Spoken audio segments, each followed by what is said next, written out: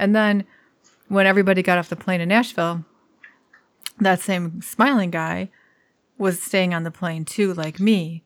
And he came over and started talking to me and was very nice. And he was like about my age, very nice. So I went up to move to a different seat, and he came up and sat in the aisle with me. And we got to talking a little bit, and he does a cool job. His company makes medical equipment that's used in surgeries for complex surgeries, like when people are blown up war. So like electrical equipment or instruments? Instruments and that. So he goes all over the country to where doctors are learning how to use these things and, helps them learn how to use them. So he's in surgeries, but he doesn't actually touch anything like the people or the animals, actually. So you're talking about surgeries in the field, like... no, they're in the hospital. Military... Well, at military bases, but they're hospitals, I think. So they're doing it in a controlled setting, I guess. Oh, okay. So I think that's very interesting. Yeah, I mean, it was actually, but then he was telling me they do it on animals, and I'm like, oh, he goes, yeah, they basically create the same injury that they would on a human, on an animal, and I'm like, well, couldn't you at least numb the animals so they don't feel their legs getting blown off? And he's like, oh, no, we do. They're totally like, oh, I thought you meant like you were giving them like blowing off their leg, like just standing there and then shooting them. Yeah. And he said, and then we put them all back together, so they're fine. They survive. I'm like, yeah, but still, that just seems It's wrong. Very interesting. So this guy would be your latest random acquaintance? Yes. yes, he was. You should keep up with that writing, I believe, Not to pressure you or anything, but those were very nice. And I know that GP, Listening Particles, it's kind of like that. But, it's not the same. Mm-mm. The other one had this like short format thing about something written that it was quite nice. And Random Acquaintances was just you, right, expressing your thoughts about someone or something that happened. Well, actually, someone. It was in the encounter, like the exchange. Like he was such a nice man, but he's like hurting animals. You know what I mean? It's like trying to get my head around that. So you see, that's what I miss about Random Acquaintances format was that it was just your take on it. It was your thoughts. That's true. In Listening Particles, we hear a little bit of your thoughts, but it's always reflecting on what you're conversing with someone else. But I miss that the other short format. So get to work. All right, I will.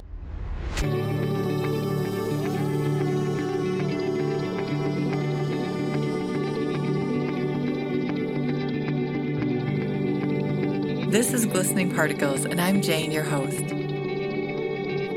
I like to hear inspiring stories from people that I barely know and share them with you, and that's what we do here. I never know how it's going to go. I never know what they're going to say, but it's always a good story.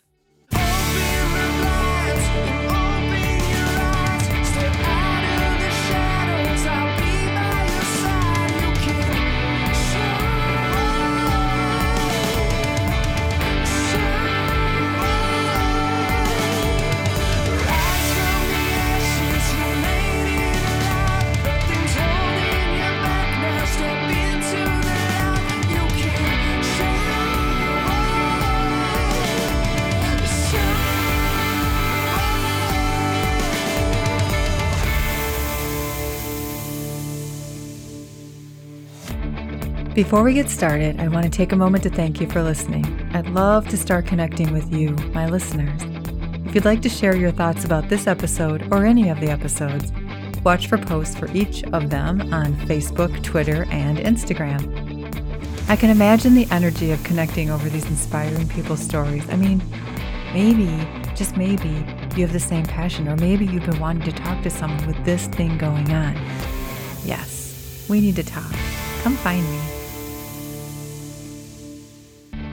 Well, this episode has been a long time in coming, and let me tell you, we were talking for so long, it was like almost 2.5 hours, and we never in the middle of that took time to say hello or goodbye, so we're going to kind of start midstream. That at the beginning was talk about a random acquaintance, like the blog that I used to write, and we're going to step right into that when we get over to this. So this is with Pablo, and Pablo can be given credit for naming glistening particles. That's one of his claims to fame, and he's an amazing glistening particle himself. So here we go. The guy then, I mentioned my podcast, Actually, he heard because there was two people walking down the aisle to get on the plane, and they were talking about Skype recording and how they can isolate one track versus the other. And I'm like, hey, they're walking down on the crowded plane getting on. I'm like, hey, are you guys podcasters? They're like, yeah, we are. I'm like, so am I. What podcast do you have? And they have one called Lab Out Loud, lab like a science lab, and they're science teachers who do a podcast for science teachers. And so that was kind of funny. So then the guy on the plane asked if what my podcast was about, and I told him, and he had just gotten a new iPhone, so I was showing him how to get to it and all that good stuff. Had to do a few setting changes, showed off my tech skills really fast, which was awesome. And then he listened to an episode while we flew back, an entire episode. Oh. Yeah. Eric. How long was that? It was like an hour and a half flight, that part of it. Oh, that was... It's perfect. All time. Yeah. So he listened to. He got to listen to one of the podcasts with you beside him. That's the dream of your audience already. It was so trippy because I'm like, at the end he said his thoughts about it, and luckily he liked it because that would have been awkward. What episode was it? Was Eric, the acrobatic glider pilot, which I hope you've listened to because I think that would be one of your favorites. Oh yeah, I didn't listen to that one. That's the one you need to listen to. It's so good because he's an engineer, and at first he's a little bit he's chatty but not super chatty, and then as he opens up and really starts telling the story, it's such a good story, and it goes places I never would have seen coming, which are my favorite. And so I was pretty giddy most of the time. And then, so the guy next to me listened to it, and it was such a trip, seeing his iPhone sitting there on the tray and my podcast. I should have taken a picture of that, and my podcast playing, and I'm glancing at him every so often without being awkward, he's listening to my show. It's it happened to me something very similar when the first time I saw one of the products we manufactured. With skins that we make for cell phones. The first time I saw one of them in, how do you call that? A window shell. In the display. One of the business that sell it. And it was fascinating. It's like, I did that and it's there. And someone's going to buy it. And then on the same kind of experience, but completely different, is also when you see someone, using the product. Oh, I know. That you put your work into it, and they liked it, and they pay money for it. It's like it's something different.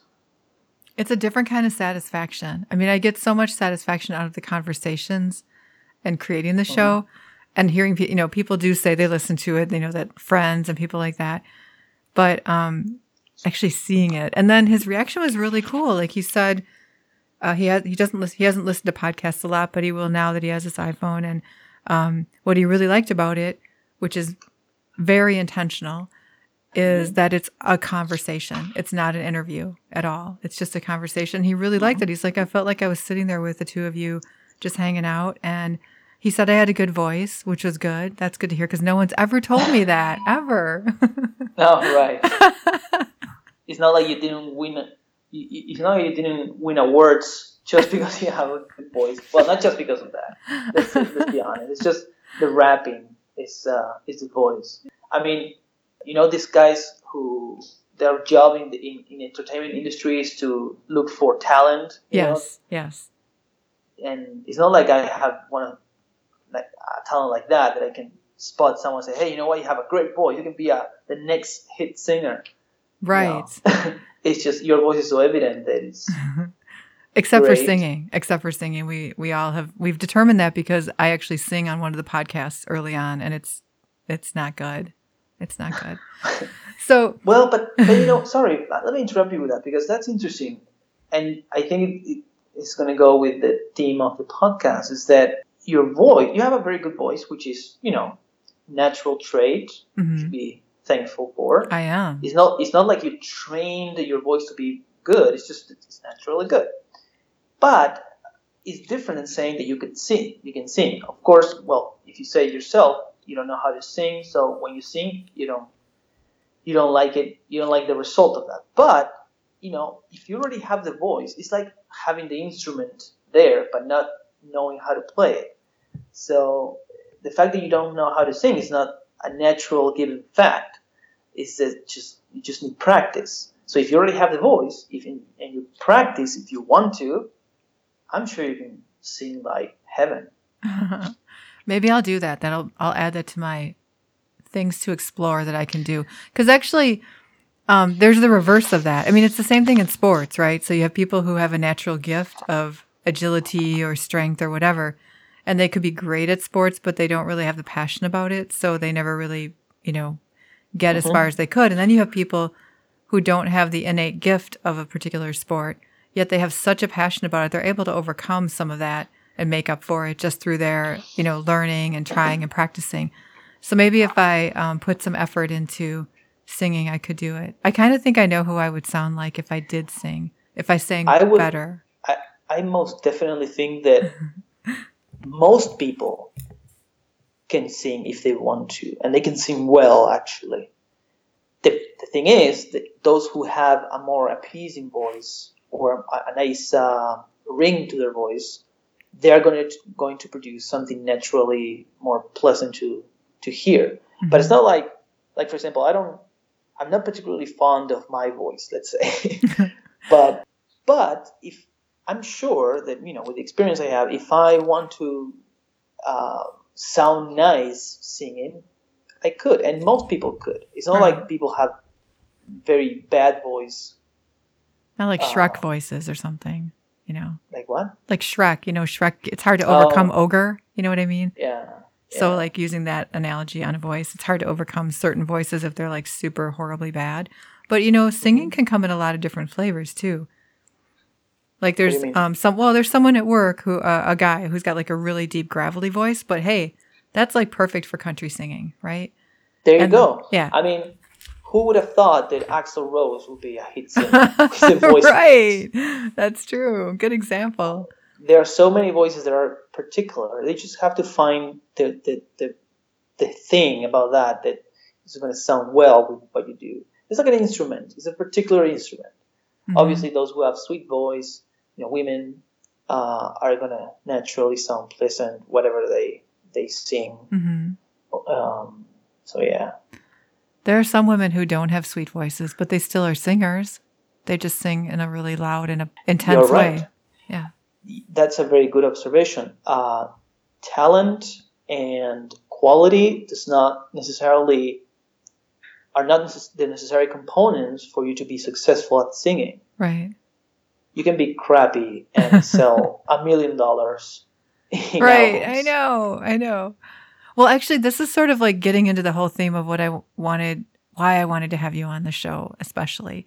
And it's hard to really, I was trying to think of what will I call this show, Pablo and I haven't figured that out yet. I actually have an acronym that I'd like to put in there, but I think it would be confusing. So I'm still trying to figure out what it is. But I remember when we first met, one of the first, and just for the listeners, we haven't actually met in person. We met virtually, and we've had this sort of like, I don't know, almost like a Renaissance relationship where we just talk about all kinds of different things and growth mindset. The first thing that you said to me that I don't think I'd ever heard anybody say, which makes me wonder, but you said one of the things you like to do is fight mediocrity. And you gave like a super basic example, but I still love it because of its simplicity, which is I could make a grilled cheese sandwich out of, Wonder Bread and Kraft cheese, and it's a grilled cheese sandwich.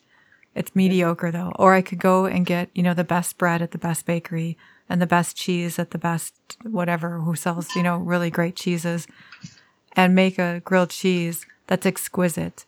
Simple sandwich both ways, but such a different effort. And no different effort really, but just the quality of it is so different. And that's what you embody in everything that you do. Well, thank you for saying so in such a way. But yes, basically, metaphorically, that's the idea.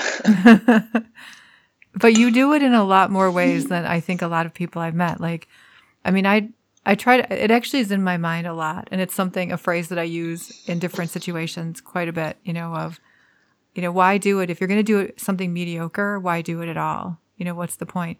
And sometimes in life, though, it's hard to be top game craftsman on every single thing, but I try to do it in more things than I did before. Well, yes. If you think on the grand scheme of things, you're going to realize that attitude is going to be beneficial to you, because if you have that mindset, all the things that you embark on, they are going to turn out to be better than if you don't have that mindset. Now, what we're talking about here, perhaps, is when actually, because people might just say to you, but wait, yeah, I'm not going to, if I need to eat a sandwich, if you're going to take the metaphor and make it literal, you say, I need to eat a sandwich, I need to eat it fast because I'm busy. Yeah, you're going to make a crappy sandwich and that's going to be fine. But yet, the key difference there is that I'm not kidding about the sandwich. I want that sandwich to be the best sandwich that I can make, not because I have an issue or anything. It's because I consider that my mindset. That's not to say that I won't make a bad sandwich if I don't have the time. It's just that if I could do a better sandwich, I would. If you can do if you can do a better job, why not doing it? Right. And that leads to the next point. Why aren't you doing a better job? Is it because you're constrained or something? Maybe you don't have access to a better cheese, let's say, or you don't have the money for a better cheese, right. or you don't have the time to go to the grocery store to get a better. And so you start wondering, what are the things that are external limitations to what you can do? I'm not saying external, but what if they are internal? What if you cannot do the sandwich because you don't know how to do a better sandwich? Well, once you explore all of those things that are limiting, you can start working on actually, pushing those limits, right? But you can only do that if you already have the mindset of wanting to, hey, if I can do a better sandwich, let's make a better sandwich, right? Right. If you don't start with that mindset, it's going to be the same crappy sandwich for your whole life. Right. And it flows into so many things. Well, of course, not just that. I know. I was about to say something and I thought you had more, so I'm pausing. I get tired whenever I discuss something about in these lines. I always get the eye rolls and say, you exaggerate. I mean, you cannot make a water better than what it is. Actually, yeah, I filter my water. I just don't take water from the, you see, when you have the mindset, you always think about that. And it's not an obsession. It's not something that is tiresome. It's something like, I don't know, it's the thing that makes you wonder, am I brushing my teeth correctly? No. You did not just say brushing your teeth, because literally I've been waiting for a break here for it to say, like, I know that I brush my teeth with much more precision now because I don't want to do a mediocre job. Literally brushing my teeth was the example. That's crazy. So whoever tells me you're exaggerating, I say, okay, when do you cross the line? Tell me. What point? Because at the moment you cross the line, you mark a line and you say, okay, this is the line where I allow mediocrity. Well, all the things are going to be behind the line are going to define how much mediocrity you tolerate, which is not a bad thing. I can tolerate, everyone has a level of mediocrity tolerance, let's say. The problem is just how much. Well, and would you say there's a difference between the level of there's making a great grilled cheese sandwich, and then there's making the best grilled cheese sandwich in the world. And mediocrity doesn't have to be the best in the entire world, Right. So I think that's the thing too to keep in mind is for people. That's listening. A good point. That's a good point on how do you define what is mediocre and what is not. And it depends, Mm-hmm. because if all the best things, if I have the, okay, so if I have the mindset, which is I'm going to do the best I can do for whatever thing I want to do, Mm-hmm. it's not going to be mediocre if it's the best thing that you could achieve. By definition, I don't consider that mediocre. If it's not about, it's not an absolute, it's not something you can, there's an absolute framework where you can say, oh, you know what, in the absolute framework,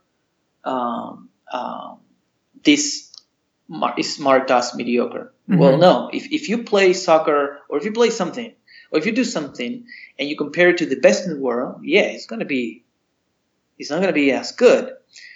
But whatever is not mediocre is what's done in the best way possible, that they achieve the results, right? Mm-hmm. If the objective of the grilled cheese sandwich is to feed you and not to kill you, let's say, not to give you a bad bathroom experience, well, if that's the bare minimum you need to accomplish, then you can succeed on getting to that level in the best way possible. And that's it. It's not going to be mediocre, Right. But my point is, if you could have done it better, then it is kind of mediocre. Well, and the thing to keep in mind, I think what I learned is I started exploring that whole topic with you back when we started talking, was that it's systemic, okay? And I recognized it in my own life. Like if I think, okay, this mediocre boxed dinner is okay, everybody gets food in them, they're good, then, oh, you know what? This subpar thing is okay too, and this subpar way to spend our time is okay. And pretty soon, mediocrity was sort of like the norm. And there are times now, I question everything. I look at, and it's not like I'm obsessed about it, but I have an awareness about it. I examine it. Yes, that's exactly. Really the key. And it has changed my life. Right. It has changed my life. That particular mindset. If you're aware, I mean, if you're aware, like, I don't know, let's say there is something in your house that is bothering you, or Mm-hmm. not that it's bothering. Let's start even from a step behind. There is something in your house that should not be like that. Mm-hmm. Let's say a broken faucet, right? It just drips, and just, that dripping that whenever Right. when it's dead silent, you hear the dripping. All right. They use funny, that as torture in exactly. in war zones or whatever. Yeah, that's fine. That's fine. It's completely tolerable. Most people, well, I don't know, but most people would just leave it there for years until it just explodes. But anyway, if that faucet is not the way it should, because the way it should is no dripping, the mindset that we were talking about is what you just said. The key is noticing that it's dripping and saying, oh, it's dripping, it shouldn't be like that. I'll see if I can fix it. Whenever I have the time, you can just tolerate the margin of that. Right. But knowing it, it's just not being aware of it. That's the mindset. And then you can choose to do whenever the benefit of fixing the broken faucet is actual benefit and not in detriment of something else. You know what I'm saying? Mm-hmm. You have to evaluate the cost and all that. The cost of that. So, and that's the thing. What I see you doing, what I've seen you do, that I've also learned in our connection, is that you think very clearly before you take on something new. And I was just listening to a podcast the other day, The Good Life Project, which I really love. And he had one about talking about his motto for this year is fewer things better. And I think I was of the kind that just kept taking on more things and more things and more things. And I was getting less and less effective at them, And I've admired how you've been really very precision about what you take on. And that really comes from the mediocrity mindset, or the, fight mediocrity mindset of knowing how much you can take on and do fully. So like a few things, if you want to talk about them and how you let them in, are the violin and your, I remember when you started P90X, that was a few years ago, I think. And you said within 1 year, I know, long time. I usually was like maybe 4 or 5, but you said well, here's my goal. And, in this 1 year, these changes will happen. I'm like, you've got the patience to wait a year. You know what I mean? I mean, you had very specific goals. And I remember thinking, okay, that's not me. I'm like, I need to see a result in 3 days, So that was something that I've always admired, is how you choose fewer things, but you do them better. Yeah, well, I don't know if better is the best word for it, but well, you do them with quality and intention. It's not about better. I don't think it's better the right word for it, but okay. So you just said a couple of things that are very important, very, very interesting. One of the things I picked up, it was people want results fast. Mm-hmm. Is the first problem there. Mm-hmm. Expectations are not bad, inherently bad. Expectations can be wrong, which it just doesn't mean necessarily bad. It's just wrong. Wrong means that the expectations are not what they should be. Okay. So, and that derives from the fact, well, most of the time, derives from the fact that people don't understand correctly what they are getting into, so they set the wrong expectations. Okay. So that's the precise phrase. You have wrong expectations. That's a phrase you have heard a long time, I'm sure. Right. Now, wait, what? What does that mean? I was referring to generally, not you specifically, but generally everyone hears the phrase. Okay. I thought it was like some sort of analysis of the last 5 years of my life. You're the one who said that you are the one who expects results fast. So I do. You're maybe right. you particularly also heard you had the wrong expectations. But yeah. Fine. Yes, that's true. People generally hear the phrase wrong expectation. Now, so as I was saying, wrong expectations are generated because of lack of understanding of the process that they are going to get the expectation from. Mm-hmm. So So since you mentioned the exercise thing, you have to understand the nature of the thing, and I think that's something easier. Is something for me easier, naturally easier, because I'm someone who's engineering oriented. Let's say, so I have this logical type of analysis mindset, whatever. That whenever I need to, I see things as projects, so I analyze cost, benefit, systems, all that shenanigans. But the thing is, other type of mindsets that people have need to or don't have that type of analysis. So if you embark on something that you have not analyzed correctly or studied correctly, what type of expectations you want to have? In best case scenario, you got into something that it just tells you the expectations you should have, which is what happens with, this type of workout advertisements and everything. They tell you, you know what, we are going to get this type of results in X amount of months. So they tell you what are your expectations should be. Okay. But I don't like to be told the expectations I want to have, because I'm someone who enjoys, understanding. Right. What if someone tells me an expectation, an amount of a type of expectation I have, I want to understand why that should be my expectations, or I just do it for fun and I set my own expectations. Mm-hmm. And that's a pro and a con for me. Let's say. Okay. For whatever thing I want to do, I need to understand the nature of that. So if it's not like I don't like doing something and be guided through blindly, and I will just be surprised by the results. You know what I'm saying? Right. Which is not wrong doing that. People sometimes don't have the time, don't have the interest in understanding the nature of the things they're doing, and they just do it following guidelines, and they just get the results they wanted.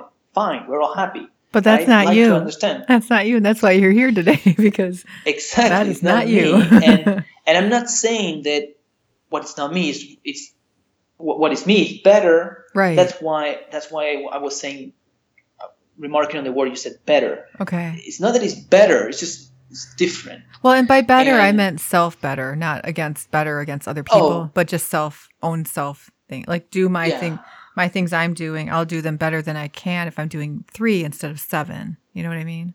exactly. Yeah. On that frame. Yeah. So, so I need to understand the nature of what I'm getting into. So once I understand the nature, it's easy to understand what the expectations should be. Now, if you want to do a criticism comparing what I do versus what other people do, the problem with what other people do that don't analyze the nature of things is that they are dependent on someone who did analyze that. Mm-hmm. And they are dependent on the probable statistic of the occurrence of what the person who studied that becomes true. Mm-hmm. Let's see if I can rephrase it. If someone tells me what expectations I should have for whatever thing I do, they are basing that on a study they did, right? But the study they didn't do it thinking on me specifically, but they didn't think it on general, let's say. Right. And maybe I'm very different from the general, or maybe I'm just lucky enough that I'm just exactly as the general thing that got into the study is, right? The medium. If I'm lucky, if I'm lucky, whatever that guy thought that would happen to me, it will. Mm-hmm. But if I'm not lucky, I'm, not going to get that. And will I be surprised? I'm going to have to readjust, and maybe people they feel bad about that, or they don't understand. Some people actually do understand the variances of things, right? Mm-hmm. So they say, oh, I didn't get the results in 6 months. I'm going to get the results in 9 months or in 12 months. Some people understand that. But then, again, we're circling in people understanding things, right? Right. I just like to do things on my own. And I'm not saying that I'm not going to take the advice of someone else. I'm just saying that I need to understand what someone else is. But I think I would call that being methodical about what you choose to do and what you do, and being a little bit of a, I wouldn't call myself methodical. I think I'm momentarily methodical, but most of the time I'm sort of like a butterfly or something like that, going all different directions. And so I admire that, because what you've shown me is you can achieve results, guaranteed, like the results you set out to achieve. I don't think I've yet seen you not achieve them. And when you look at, when you look at people who are like world-class athletes or successful, mm-hmm. well-known engineers or whatever the case may be, I think some of those same traits exist, that you're methodical about how you get from A to B and you follow mm-hmm. those steps. So it's not like some sort of supernatural gift, although you probably have other ones. I think that part of it is just your character. I think so too. Yeah. So I admire that. I wish you could transplant that. You kind of have, actually. Well, it's you touch on many different things there. That's the butterfly effect. A different kind of butterfly effect. the methodical, the word methodical. It's yes. I am methodical, but that's a tool mm-hmm. I use to apply the analysis on the study of things that I do to see if I can make them and how I can make them, right? How I can make them real mm-hmm. or happen. Yeah, but you cannot. What I'm trying to say is you don't necessarily have to be methodical in the strict sense of the word, and you can still be someone who studies and learns what they want to, what they need to learn to mm-hmm. understand things they're going to do, right? Right. If you say that you're methodical because you do that all the time, if I'm methodical to everything, to every step of things, yes, I'm also methodical on that because that's part of my character, as you said. But that's not necessarily something that you have to be to have that type of right. Understand to want to understand things. So can I take a left turn on this conversation just to keep it non-methodical? Or do you have Wait, another? maybe there was something else you said. It's just that. Oh, you mentioned some. You said something that that you haven't heard, something that I have not been able to achieve, that I proposed to myself, something like that, right? Right. That you put your mind to, that you decided to do. Right. Well, that's the beauty of understanding things. If you understand something, you understand if you feel like you can achieve it. So saying that there's nothing that I wanted to do that I couldn't do it is not to say that I could do anything. Right. Oh, right. Exactly. No, it's that you pick and choose the things that you know are right for you to go after. Like the violin, for example. I was really surprised when you started that. What was that, Me like too. 2 years ago or 3 years ago? 3 years ago, a month ago, yeah. Okay, so talk a little bit about how, in the midst of what you're doing, which is very engineering, and you had you're in school and all those things that prompted you at that, and at that age you were what, like 26 or 27, 26, 26? When I started violin? Yes. Yes. Okay. Let's see. Yeah, 26. Okay, and what at that age, in the middle of that work, drew you to start playing the violin? I've always had this nagging sensation inside of me that said that it was like my own voice telling me, I hate the fact that I cannot play an instrument, or that even more basic than that, I hate the fact that I don't understand music, which is it relates to understanding things. I like to understand things, and you can listen to music, you can like it, but it's different than saying I understand music. So it's like. So you felt like it was a missing piece? Yeah. Okay. It's like it's like one of those things it nags you there. It's just like it was manifested in very different ways. Like, for example, I was envious of friends that played an instrument, and when you're young, I say, if he can do it, why can't I? Right. Not to be undeserving of those who play, but because it's actually an achievement to play anything, right? But it's different than if you were looking at like an American linebacker football player. You wouldn't necessarily say to them, if he can do that, why can't I? Whereas you might, like, an instrument is a different thing. You know what I mean?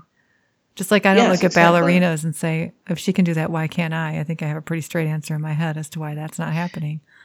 So, yeah, some things seem simpler. Yeah. They look simpler than what they look more possible. There's more possibility. Yeah. And even I though understood they're hard. that. Yeah. Yeah. I understood that when I took on music, that it's not as simple as I thought it would be. It's just language like anything else. It's like English, Spanish, Italian, math. Music is just language. Mm-hmm. And then playing the violin is like any other physical activity. If you want to master it, it's just practice. Mm-hmm. And practice is something that it's very important for, not just for an instrument, for everything you want to do in life. The mindset for practice, the patience, what you said, I want to get results fast. It's not going to fly for everything. It's something that learning violin teaches you a lot of things more. I mean, music teaches you a lot of things more than just music.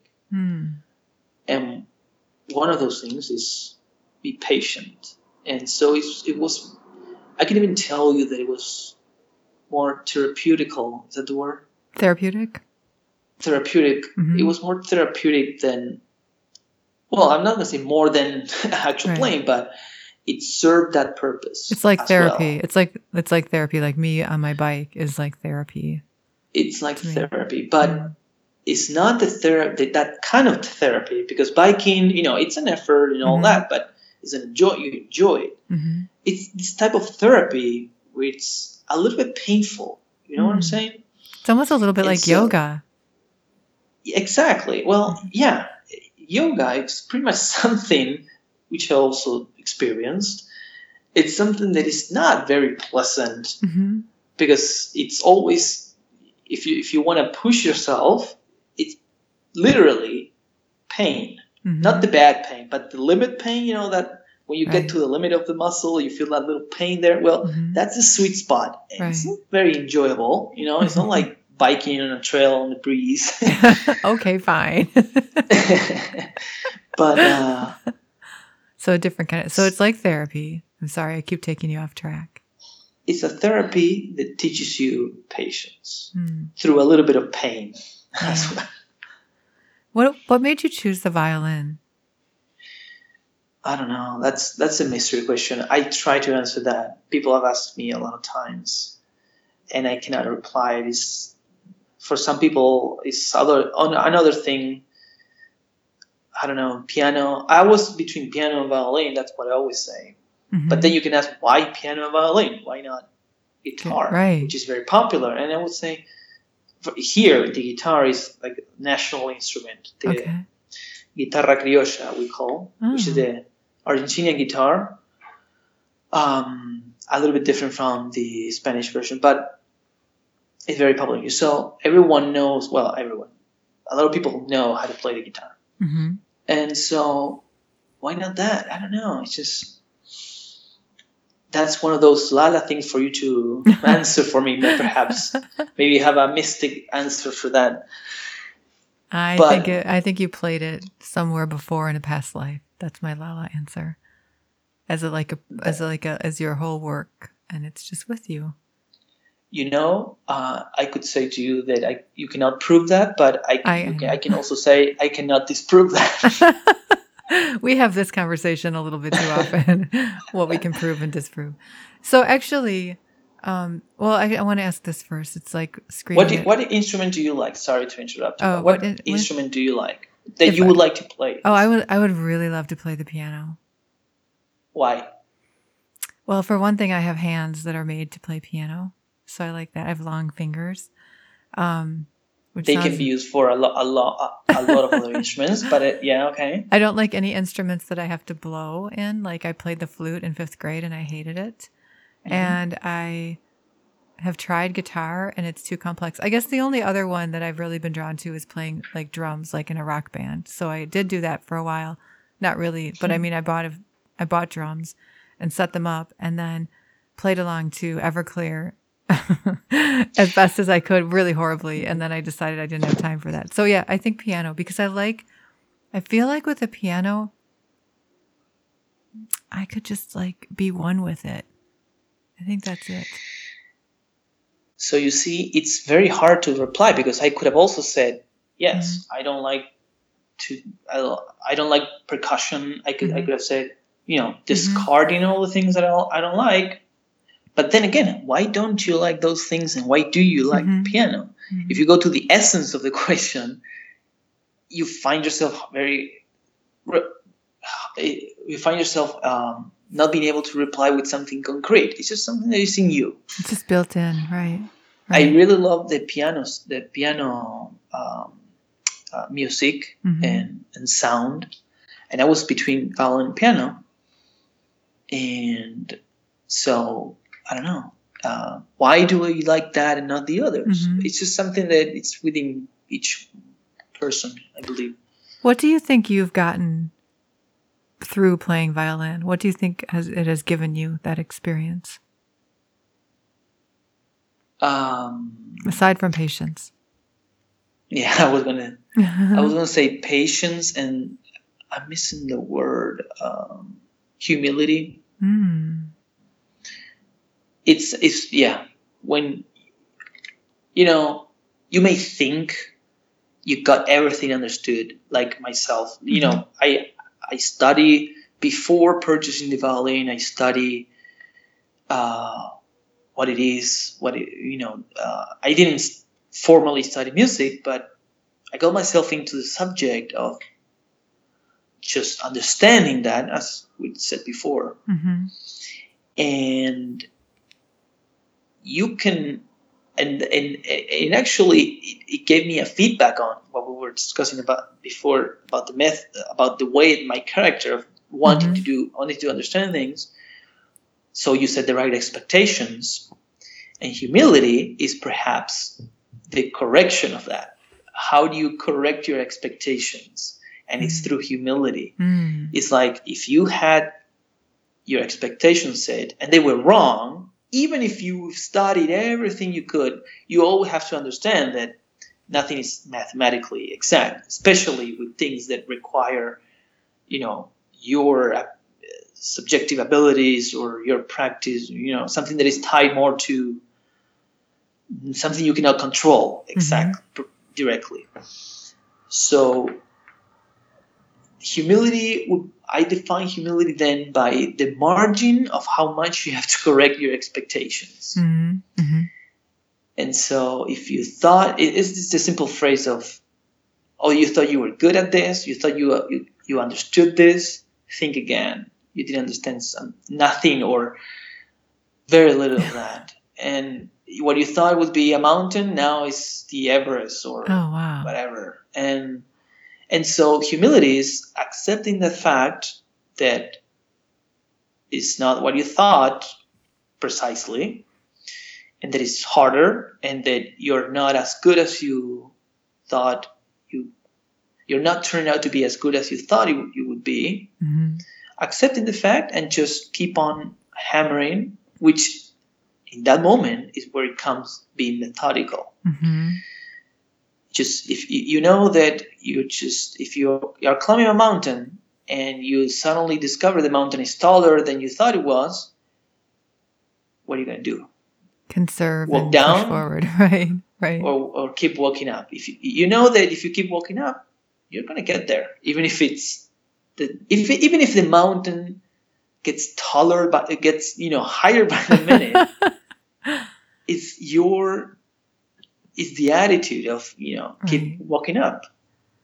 That feels like most days in my life, but so I wanted to. I was thinking. Wait. Because there's something beautiful there. Yes. And I think I've heard you say it on different podcasts. I don't know if you told me. I don't remember. Okay. But then again, is it the objective getting to the top of the mountain, or just enjoying climbing the mountain? Right. Stop every once in a while and see the view from where you, or see how far you have climbed already. That I think is even more enjoyable than just reaching whatever top or peak you want to achieve. It's just totally. I mean, yeah. I mean, if you look at it, even in the context of like a long bike ride, like I did a really long bike ride, and when I got to the end, I was like, oh, this is a little anticlimactic. What was really energizing was seeing that I made the first 30 miles and seeing that I made the next 20 miles. You know what I mean? It was like, that was, exactly. And the quest was the exciting part. The getting there was just a check mark, Yes. Yeah. Wow, that was good. We should write that down. That was really good. The quest. Yeah, is the good part. The getting there is just the check mark. That's actually like going to go on a sticker. I think it's that good. Yes, but be careful. Be careful with that.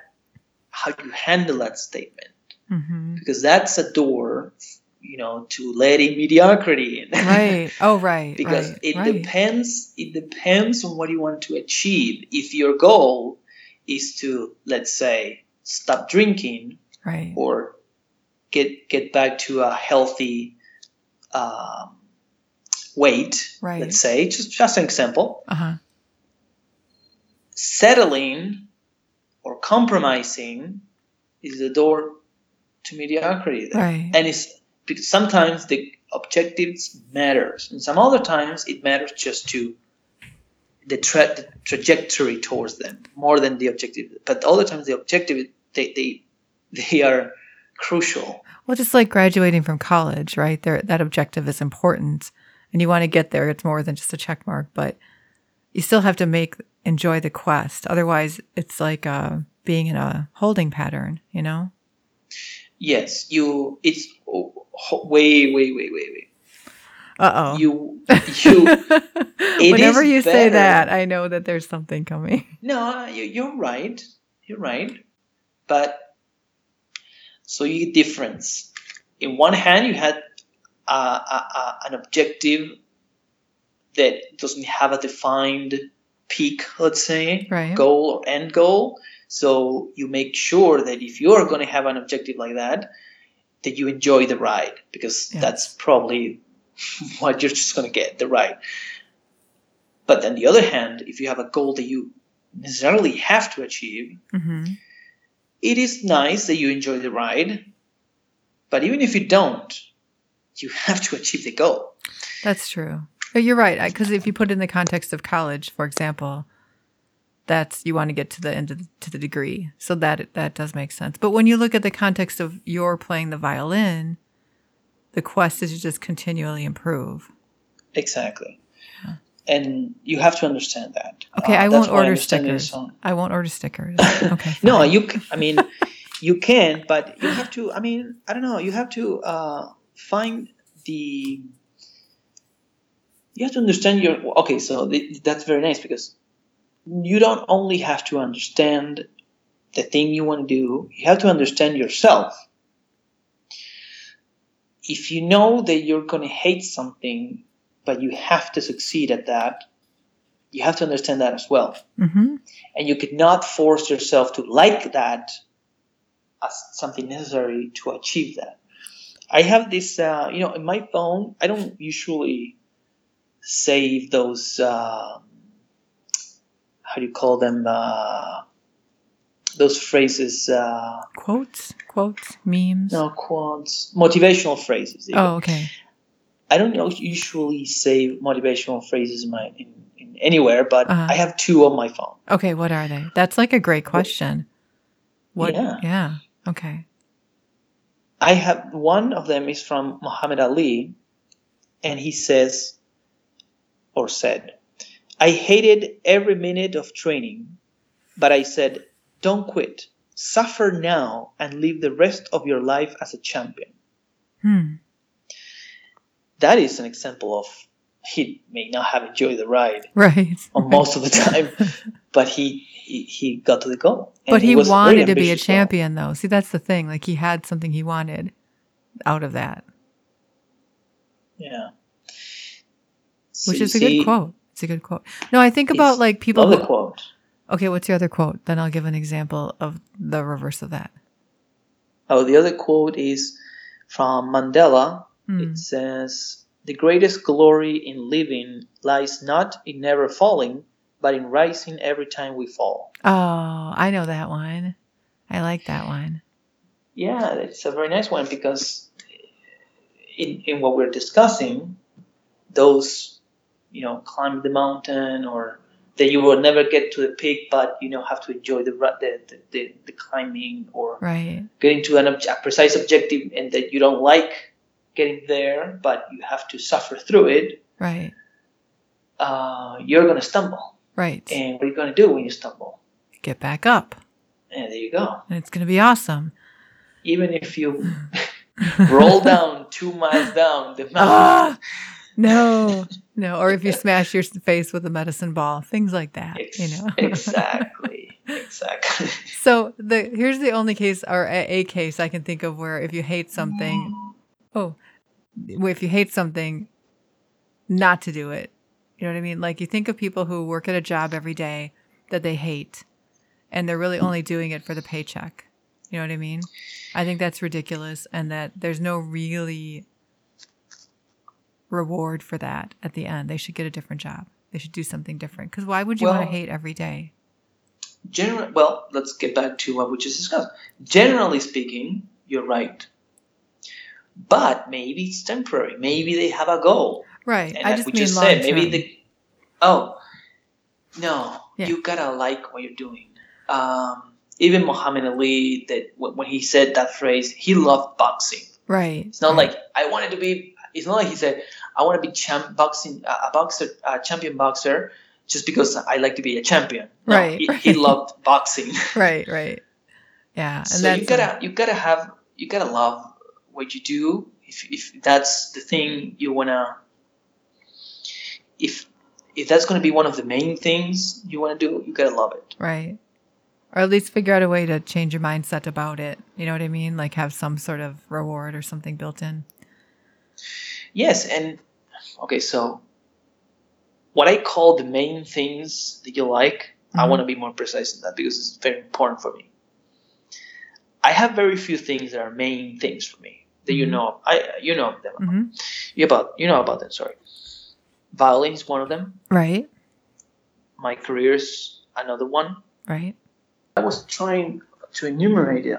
What are the things that are important? Oh, right. So you had violin. The main things. Yeah.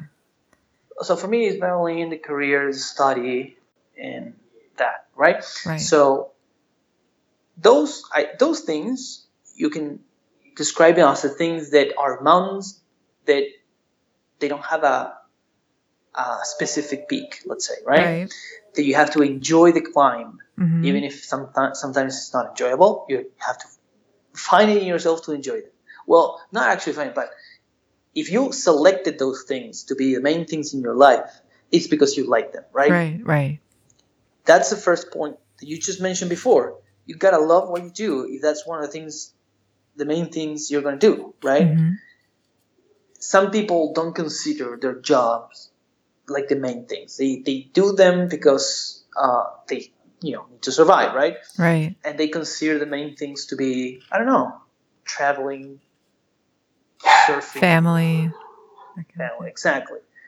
So if job is not the main thing, you don't necessarily have to love it, right? But you have to endure it. Right. So I don't know. You're going to have to find your mindset to that not to be a torture for yourself. Right. Well, that seems like an abrupt ending, but in actuality, there's a part 2 that's going to come up where Pablo and I spend a good part of an hour talking about entanglement and the value of connections between people. But what I want to be sure to share here is just my experience in knowing Pablo. It's definitely changed my life. His perspective of how he looks at things with such an engineering mindset and then tries to tackle them in a way that's methodical and logical, and yet at the same time, this kind of otherworldly enthusiasm has been really inspiring for me. And I encourage everybody to take the time to get to know somebody new who you feel that sort of bond with, because it really opens up your eyes to the world and what you can do in your life. And I wouldn't trade it for anything. Thanks for listening, everyone.